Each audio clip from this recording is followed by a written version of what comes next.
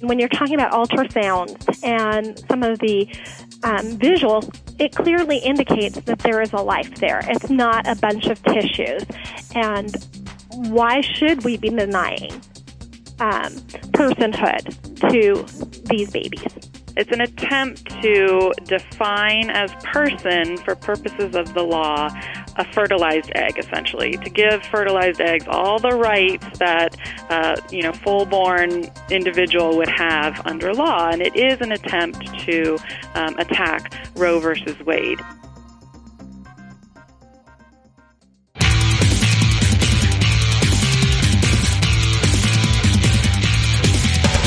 This is Lawyer to Lawyer, the award-winning legal podcast with J. Craig Williams and Robert Ambrogi. West Coast meets East Coast, and yes, they are attorneys, bringing you the latest legal news and observations every week with the leading experts in the legal profession. Produced right here on the Legal Talk Network. Hello and welcome to Lawyer on the Legal Talk Network. This is Craig Williams joining you from a kind of rain-drenched Southern California. My co-host Bob Ambrogi is away on business today. And I write a legal blog called May It Please the Court and have a book out called How to Get Sued. We'd like to take this time to thank our sponsors, Clio, a web-based practice management software program for lawyers at goclio.com, and Firm Manager by LexisNexis at myfirmmanager.com/LTN. Well, earlier this year, the Obama administration ruled that religious hospitals, schools, and outreach programs must provide birth control coverage for all employees. Soon after that, in February of 2012, a congressional hearing was held in response to whether the Obama administration's female contraception coverage rule threatened religious freedom. The hearing caused quite the controversy. The panel was led by 5 men with no women. In protest, some female members of Congress walked out. Georgetown law student Sandra Fluck wanted to be included on the panel to talk about the consequences of denied contraceptive coverage. However, Fluck was deemed ineligible by Representative Daryl Issa from here in California. Issa's staff released this statement. As the hearing is not about reproductive rights, but instead about the administration's actions as they relate to freedom of religion and conscience, he believes that Ms. Fluck is not an appropriate witness. In response to the backlash over Fluck's exclusion from the panel, conservative commentator Rush Limbaugh took to the airwaves and referred to Sandra Fluck as a slut on his popular radio program. Sponsors of the program pulled out of the show and immediately put women's issues in the political spotlight. And since then, we've seen more controversial legislation aimed at women's issues across the states, including the Blunt Amendment, mandatory vaginal ultrasounds, Oklahoma's personhood bill, and various other bills at women's health care and their reproductive rights. Today on Lawyer to Lawyer, we're going to have a very interesting show with 2 different vantage points. We'll take a look at the Sandra Fluke controversy, current legislation aimed at women's issues, a look back at the historical fight for women's rights, and the present state of just what is going on with women's rights. Our first guest is attorney Sherry Rendell, Director of Legislation and Public Policy for Concerned Women for America. Ms. Rendell leads CWA's legislation department in coordinating lobbying efforts on Capitol Hill and briefing congressional and administrative staff on a wide range of family issues. Ms. Rendell brings more than 10 years of experience in government relations and grassroots advocacy to CWA. Welcome to Lawyer, Sherry. Thanks so much, Craig. It's great to be here. And our next guest is Gretchen Borchelt. She is the Senior Counsel for Health and Reproductive Rights for the National Women's Law Center. Gretchen promotes access to contraception, including taking action against pharmacy refusals, and for insurance coverage of contraception. She analyzes legislation, court decisions, and policy initiatives affecting women's reproductive rights, and contributes to the Center's judicial nominations work. Ms. Borchelt currently serves on the board of directors for Population Connection. Welcome to Lawyer, Gretchen. Thank you so much for having me. Well, Sherry, let's turn to you first and start off the show by talking about President Obama's policy on contraceptive insurance coverage. Why is this so controversial? Well, Craig, this is our religious liberty at stake. It is on a collision course with the Obama administration. The Obama administration's anti-conscience mandates forces health insurance plans to fully cover contraceptives, some abortion-inducing drugs, and sterilization, regardless of moral or religious objection to such services. And the government doesn't have the authority to compel us to abdicate our First Amendment rights to free exercise of our religion. It has way overstepped its boundary. When we are forced to deny our deeply held religious or moral convictions, it's called tyranny. And this conscience mandate represents one of the largest intrusions on individual and religious liberty in American history. The bottom line is that this issue has been wrongly framed as women's rights versus religious freedom. Women, too, seek the freedom to live in accordance with their moral and religious beliefs. Religious freedom is a right to be enjoyed by everyone, men and women. And it's just as much in the women's interest to protect this right as it is men's. Gretchen? Yeah, thanks. So I want to take issue with what Sherry said. This isn't about religious liberty. The requirement from the administration that plans cover contraception exempts churches and dioceses from that requirement. Religiously affiliated institutions like a Catholic university or a Catholic hospital get to pass that responsibility on to the insurance plan, so they don't actually have to provide it directly to the woman. And of course, no individual who's in a plan that covers contraception has to use that coverage, just as you get to choose which insurance benefits you use and don't use depending on your health needs. So religious liberty has been respected here. This is not about religious liberty. What we're talking about is women's health and the ability of women to have access to the preventive health care that they and their families need. And allowing contraceptive coverage, requiring contraceptive coverage without cost sharing, as this rule does, puts it in the same category as other preventive services that benefit women and families, like mammograms, like immunizations, like blood pressure testing. What we're talking about is an effort to ensure that women get the preventive care that they need to live healthy lives and so that their families can be healthy. Well, Sherry, let's say that the rule requires a church or a church organization to provide contraceptive services to its employees. How does that rule force the employees to make a choice to use the contraception? It doesn't force the employees to use the contraception. It forces all insurance plans to subsidize and to include these services in the plans. And what's wrong with that? Are you saying that contraception shouldn't be allowed? I'm absolutely not saying contraception shouldn't be allowed. Contraception is widely available. As President Obama said, I think he used the stat that 90% of women have access to contraception. This is not about access to contraception. This is not about women's health care. Women's health care is not under attack. This is about requiring an organization like Concerned Women for America, which is an evangelical Christian organization, to include this in our health plan. All of us as employees sign a statement of faith. All of us would be forced to include this contraception and the abortifacients listed, like Ella, like Plan B, in our coverage. We don't meet that worthless religious exemption. Gretchen? Yeah, so first of all, I just want to point out that the drugs that she's mentioning, Plan B and Ella, are approved to prevent pregnancy. They're not abortifacients. They're actually contraception. So we're not talking about coverage of abortion. This is just about coverage of contraceptive drugs. And, the thing is that the researchers and the scientists and the practitioners who studied this issue and made the recommendation for contraception to be included alongside other preventive services, they looked at the cost of birth control. It's not just about the ability to, get to birth control, get it, in the world. It's about being able to pay for it. And what they found is that birth control can be quite expensive. It can cost an average of $600 a year, and that puts it out of reach for many women whose health plans don't cover it, especially in these tough economic times and recovery from the recession. It's just a cost that some women are having to choose between birth control and being able to put food on the table. And so just like the other preventive services that the Affordable Care Act said have to be covered without cost sharing because of their importance in terms of preventing further disease or further health issues, that we want people to be able to access these kinds of services without having to make trade-offs because of the cost. And so, Sherry, how do we get religion into insurance? Well, it seems like Obama and his administration have been on the attack on religion. This isn't the first instance. The Obama administration has denied sex trafficking grants for the Catholic organizations because they oppose abortion. This administration has targeted religious liberties in this country. And I want to go back to one thing that Gretchen mentioned on the cost of birth control.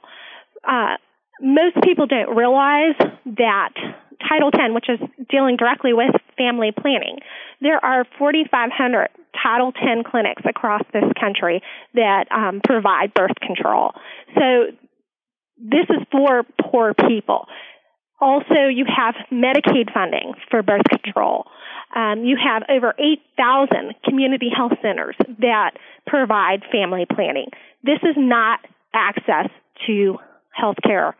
And abortion-related drugs like Ella and Plan B, which block implantation and cause abortions, are not preventive services unless you're talking about preventing pregnancy. Well, let's take a moment here and just pause to kind of address another issue that's come up recently, the birth control hearing on Capitol Hill and the Fluke controversy. Gretchen, can you give us a little bit of what happened, a background on that? Sure. So in mid-February, after this rule was finalized, the House Government Oversight Committee basically decided to hold a hearing on the rule. And the controlling party is the Republican Party, and they told the minority party, the Democrats, that they could call one witness for this hearing. And the Democrats ended up proposing Sandra Fluck as their witness, but she was rejected by the committee chairman. He said that she lacked the expertise, it was not appropriate for the panel discussion, which, again, was focused on this rule about religiously affiliated institutions refusing to provide contraceptive coverage. Now, Ms. Fluck is a law student at Georgetown University. Georgetown is a Catholic school. It does not provide coverage of contraception in its student health plan. It does provide it for employees, interestingly, but not for students.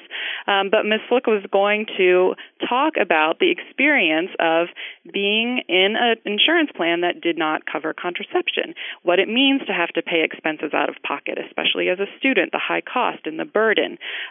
She was going to talk about some of her friends who are also students at Georgetown and the way they've been affected by the policy, including one of her friends who needed contraception for medical reasons. So her experience and her testimony was directly relevant to the topic at hand, which was, as they termed it, the conflict between religious liberty and this rule on contraceptive coverage. But she was denied the ability to testify. The panel convened without her, and that led to the, I think, rightfully infamous picture of this all-male panel testifying about these issues that directly affect women's health. And there was an outcry from women members of the congressional committee, especially from Representative Maloney, who said pretty famously, "Where are the women here?"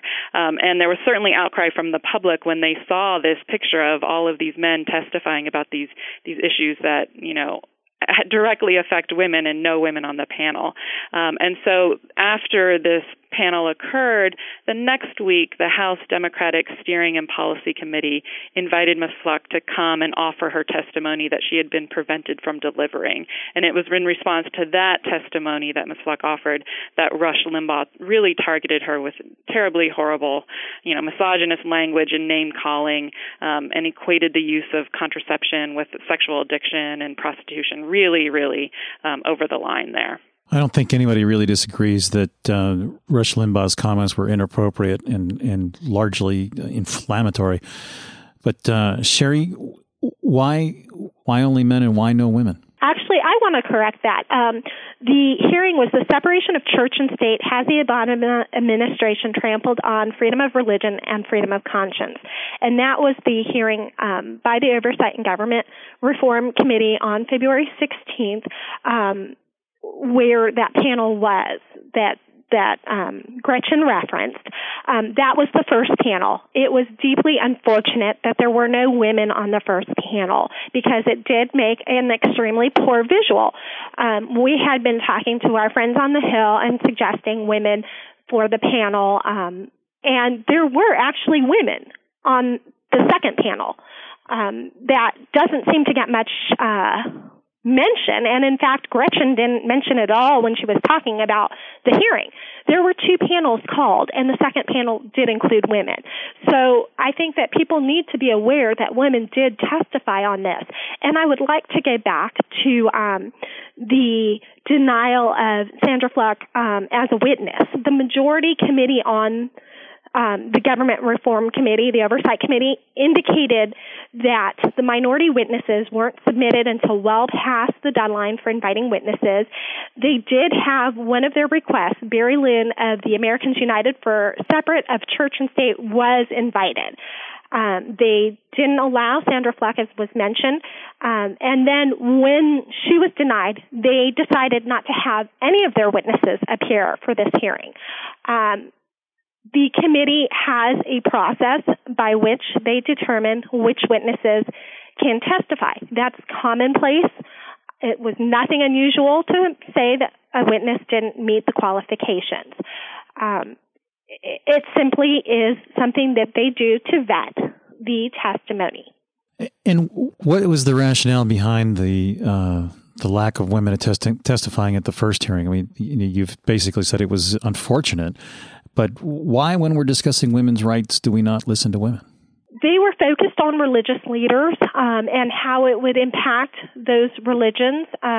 There were There were 2 panels that were going to be testifying. The first panel was all men. The second panel did include several women in there. So it wasn't like women were ignored. This isn't about women's health. This is about our religious liberties.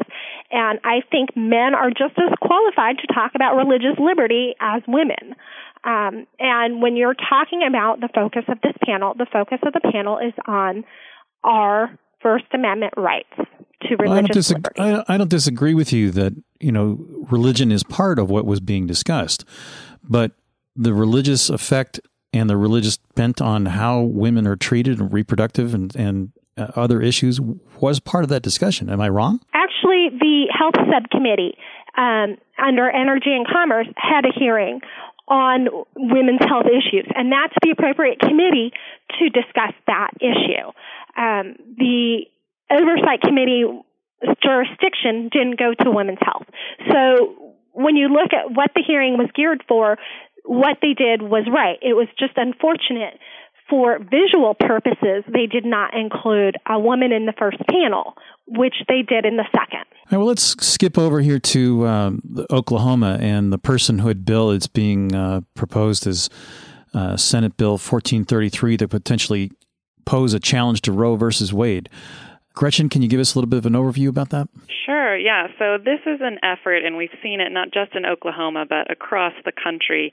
It's an attempt to define as person, for purposes of the law, a fertilized egg, essentially, to give fertilized eggs all the rights that, full-born individual would have under law, and it is an attempt to attack Roe versus Wade. But the fact of the matter is that the way these kinds of initiatives or bills are written, they're so broadly written and so vaguely written that it would not only outlaw abortion, but also some forms of birth control.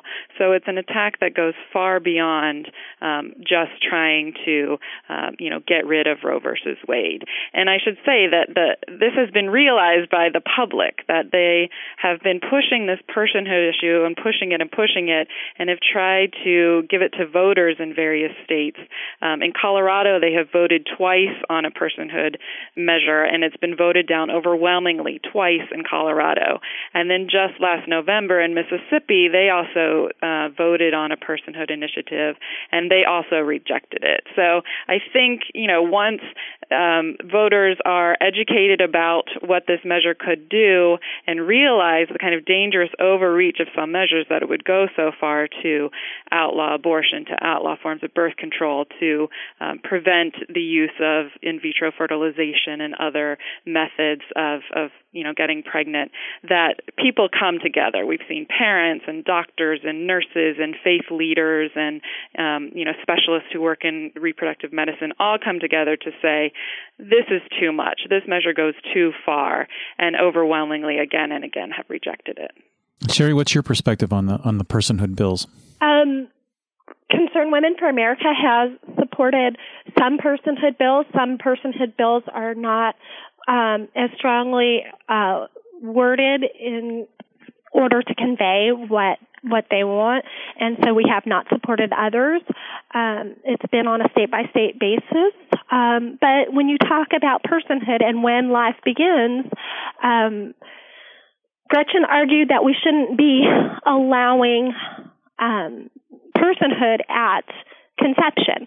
Well, there was a British individual, and I cannot recall his name at this time, who said that even after birth, that babies shouldn't be necessarily allowed to live.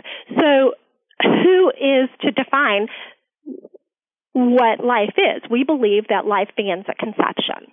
And there are plenty of reasons to clearly show. I mean, when you're talking about ultrasounds and some of the visuals, it clearly indicates that there is a life there. It's not a bunch of tissues. And why should we be denying personhood to these babies? Interesting question. It's time for us to take a short break. We will have much more on legislation and women's rights when Lawyer to Lawyer returns on the Legal Talk Network right after this.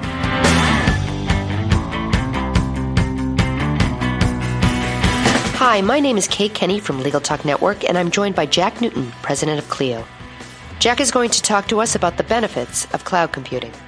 Now, what do you think the single biggest benefit to cloud computing is? In talking to our customers recently about that very question, I was surprised with what came back with as a really resounding response, and that was that it's the convenience and the freedom that cloud computing affords them. The ability to get their work done from anywhere, whether it's at their office, at the courthouse, at home, or even if they're on vacation, they're able to get their work done where and when they need to get it done. The mobile aspect of things is also increasingly important. With cloud-based software, you can access your data and software from your iPhone or your iPad, your BlackBerry, and other mobile devices. So for the lawyers that are on the move, which is an increasing proportion of lawyers, that's a really key benefit as well. We've been talking to Jack Newton, president of Clio. Thank you so much, Jack. Thank you. And if anyone wants additional information on Clio, they can feel free to visit www.goclio.com. That's GOCLIO.com.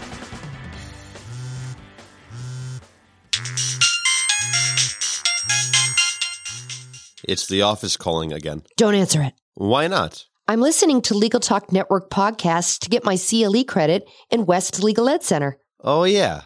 I need to do that, too. Where do I find them? It's easy. Just go to LegalTalkNetwork.com and pick a program for CLE, click on it, and start listening. Or go to WestLegalEdCenter.com and choose from any of the Legal Talk Network programs available for CLE. That's perfect. The office can wait. If you're like many solo and small firm attorneys, it can be challenging to manage both your practice and give your clients the attention they need. Well, now you can do it all, free for 30 days with LexisNexis Firm Manager. Built from the ground up for attorneys like you, it's an easy way to get organized, master your business, and keep your clients happy. Firm Manager is secure, web-based, and mobile, so you can manage your practice anytime, anywhere, from your laptop, smartphone, iPad, or tablet. No IT hassles, no long-term commitments, and best of all, no more worries about what needs to be done. Get your free 30-day trial of LexisNexis Firm Manager today at firmmanager.com/LTN. That's firmmanager.com/LTN. We're glad you're listening to Legal Talk Network. Check us out on Facebook, Twitter, and LinkedIn too. You can advertise with us at Legal Talk Network and have your own commercial play in this podcast. Just give us a call anytime at 781-551-9960 or shoot us an email at admin@LegalTalkNetwork.com.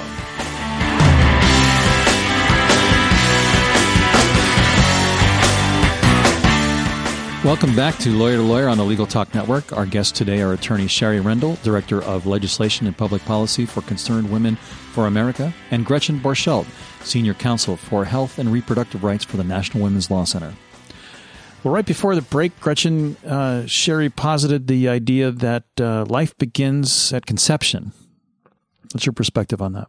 Well, I also think we should address something else Sherry said, which is the use of ultrasounds to, try and see what is, what pregnancy entails. And that leads me right into another controversial area of state law, which is the attempt by state legislatures to pass laws that force women to undergo these medically unnecessary invasive ultrasounds. And the measure in Virginia received a lot of attention. They passed a law there that would have subjected women to a vaginal ultrasound before a woman could attain an abortion. Obviously very invasive, medically unnecessary, and it basically requires doctors to perform a procedure without any regard for the circumstances of the patient or the patient's wishes about whether or not they want this procedure, and really, I think, represent a profound disrespect for women's decision-making and the woman knowing what she wants to do.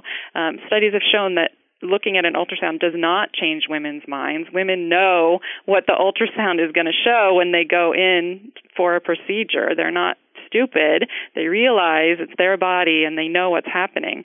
And so I think that the public, again, like they have with the personhood initiatives, have realized that this is a step too far, that what you're talking about is trying to force women to undergo something that, again, is intrusive and medically unnecessary, and they are not putting up with it. And so in Virginia, we saw protests about this bill being passed. Virginia was made a national laughingstock in the media.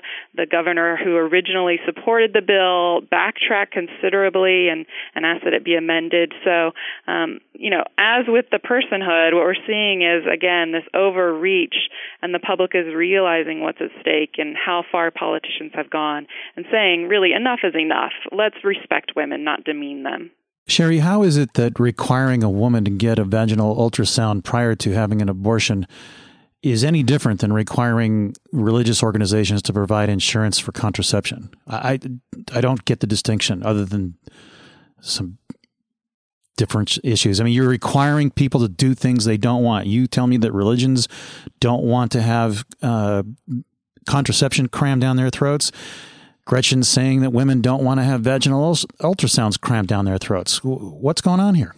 I think that the ultrasound issue is not an invasive one before aborting a child.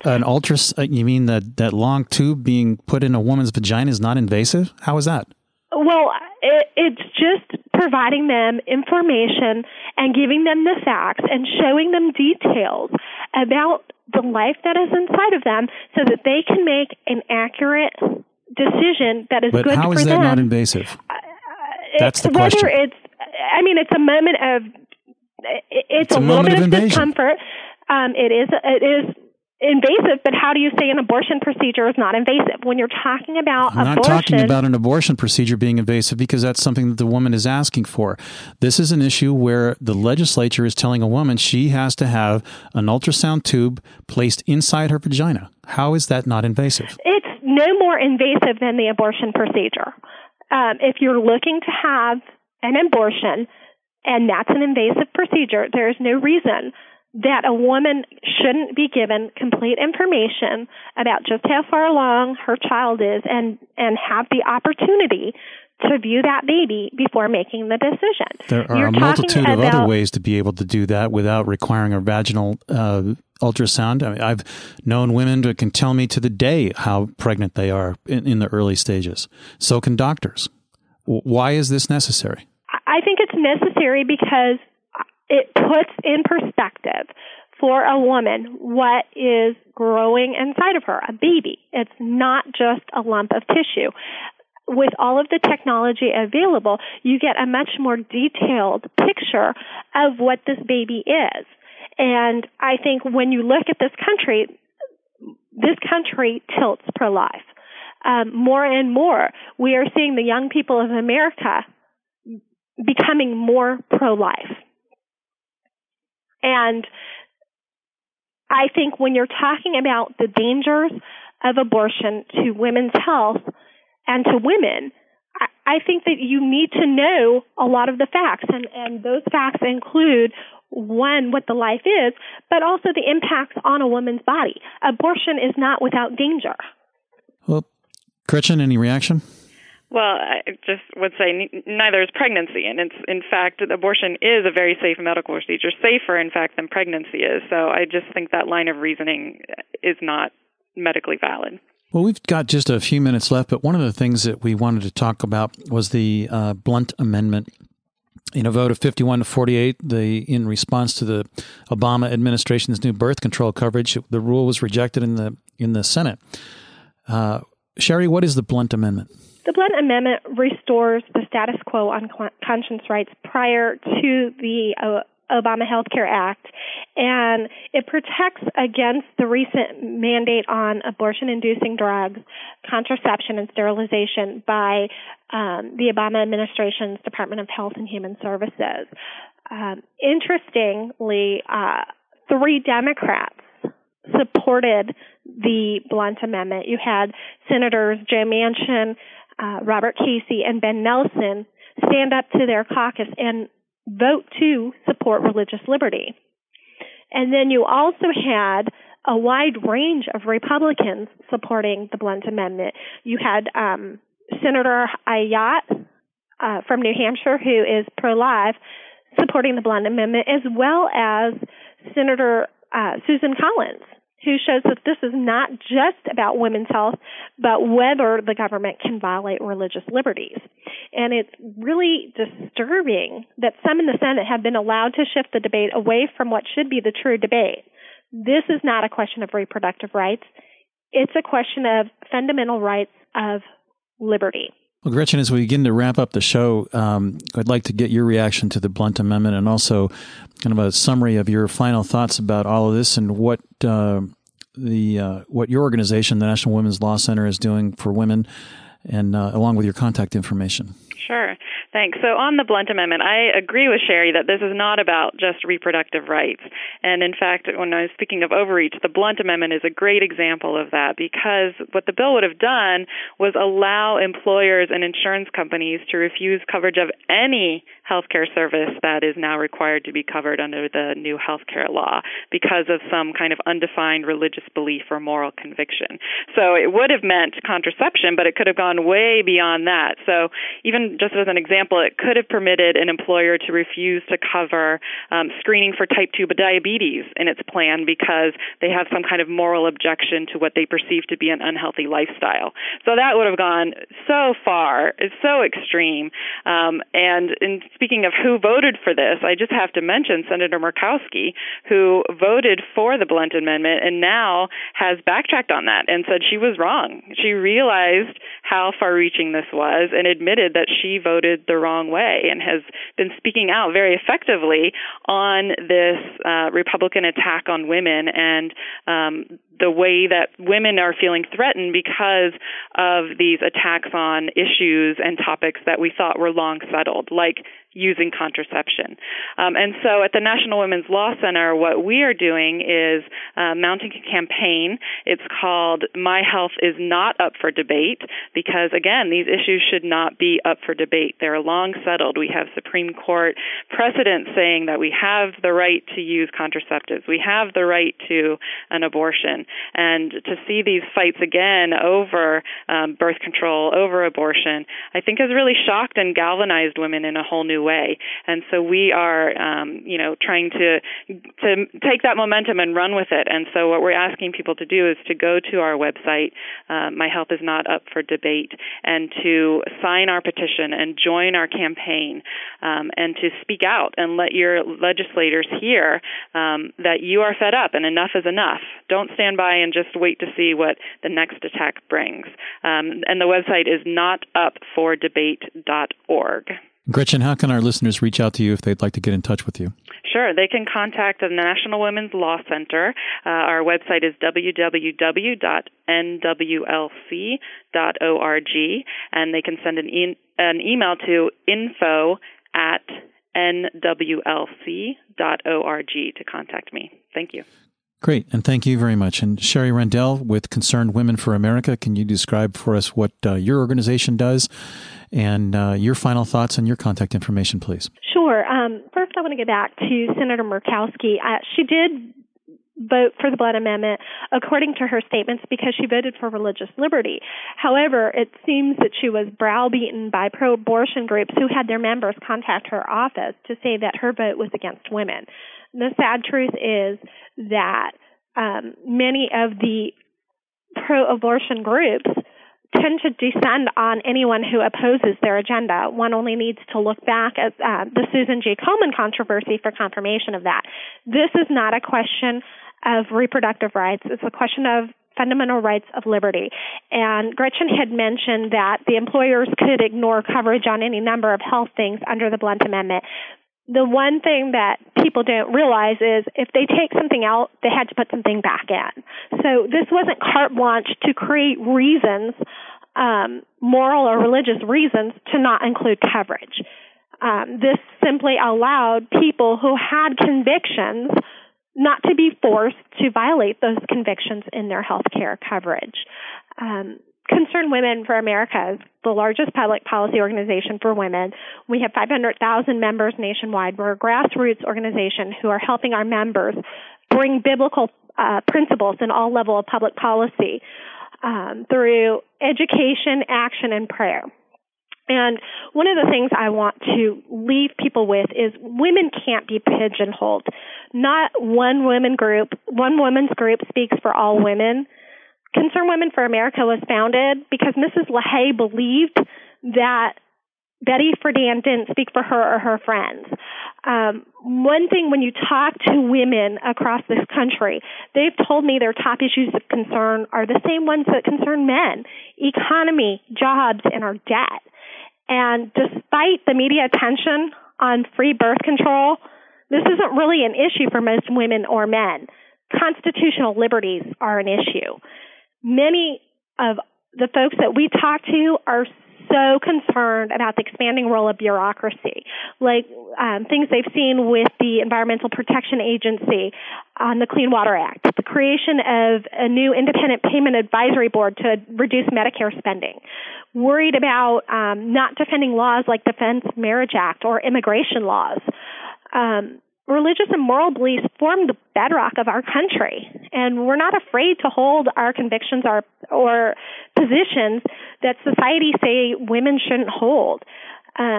What we see is the majority of women make decisions for their families, and they will continue to stand by their religious and moral convictions and make the decisions they need to make for their children and their grandchildren to put this country on the right path. I'd like to conclude with one of my favorite quotes from President Reagan when he says, "Freedom is never more than one generation away from extinction. We didn't pass it to our children in the bloodstream. It must be fought for, protected, and handed on for them to do the same." And I think that's something that most Americans reflect on when they look at the elections. And I think come November, we will see that the focus is on all of these issues that are so crucial to the American people. It is outlandish that we are facing $4 per gallon gasoline and unemployment rates as high as they are, and the crushing national debt. These are the things that women want to speak on, as well as men. And we've been highlighting so many of these issues in our website. Our website is www.cwfa.org. Great. And Sherry, how would our listeners reach out to you if they'd like to get in touch with you? The best way is through the website to reach out to us. Great. And thank you very much. We very much appreciate both of you being on the show today and expressing your opinions as you have and discussing this controversy. And it's time for us to wrap it up as well. And Bob and I sometimes give our thoughts at the end of the program. And I will give some full disclosure here that I am the son of a congregational minister raised in the church and still believe.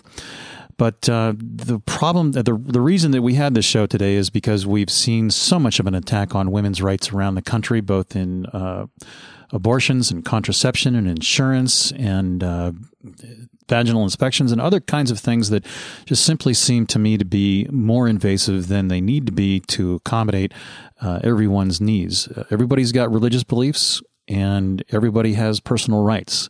And when those two conflict, it seems to me that personal rights need to take over religious rights. Well, when it comes to religious beliefs, perhaps we should turn to Jimmy Carter, who said, "So my decision to sever my ties with the Southern Baptist Convention after 6 decades was painful and difficult. The truth is that male religious leaders have had, and still have, an option to interpret holy teachings, either to exalt or subjugate women. They have, for their own selfish reasons, overwhelmingly chosen the latter." So if it's good enough for Jimmy Carter, it's good enough for me. But that's just one person's opinion, and you've heard 2 other ones. So I'd like to thank our guests for being on the show today and remind our listeners that they can now get CLE credit through West Legal Ed Center for listening to select Legal Talk Network podcasts. You can go to LegalTalkNetwork.com and click on the West Legal Ed Center. You can also find all Legal Talk Network shows on iTunes. And we have a brand new Android app where you can access all Legal Talk Network shows on your phone. We will shortly have an iPhone app to check it out. And you can go to LegalTalkNetwork.com to find out more information about when that will become available. We'll be back again next week with another great legal topic. When you want legal, think lawyer to lawyer. We'll see you next week. The views expressed by the participants of this program are their own and do not represent the views of, nor are they endorsed by, Legal Talk Network, its officers, directors, employees, agents, representatives, shareholders, and subsidiaries. None of the content should be considered legal advice. As always, consult a lawyer. Thanks for listening to Lawyer with J. Craig Williams and Robert Ambrogi. Every week, a new legal topic that you won't want to miss. We hope you'll listen again and check out our other shows on the Legal Talk Network.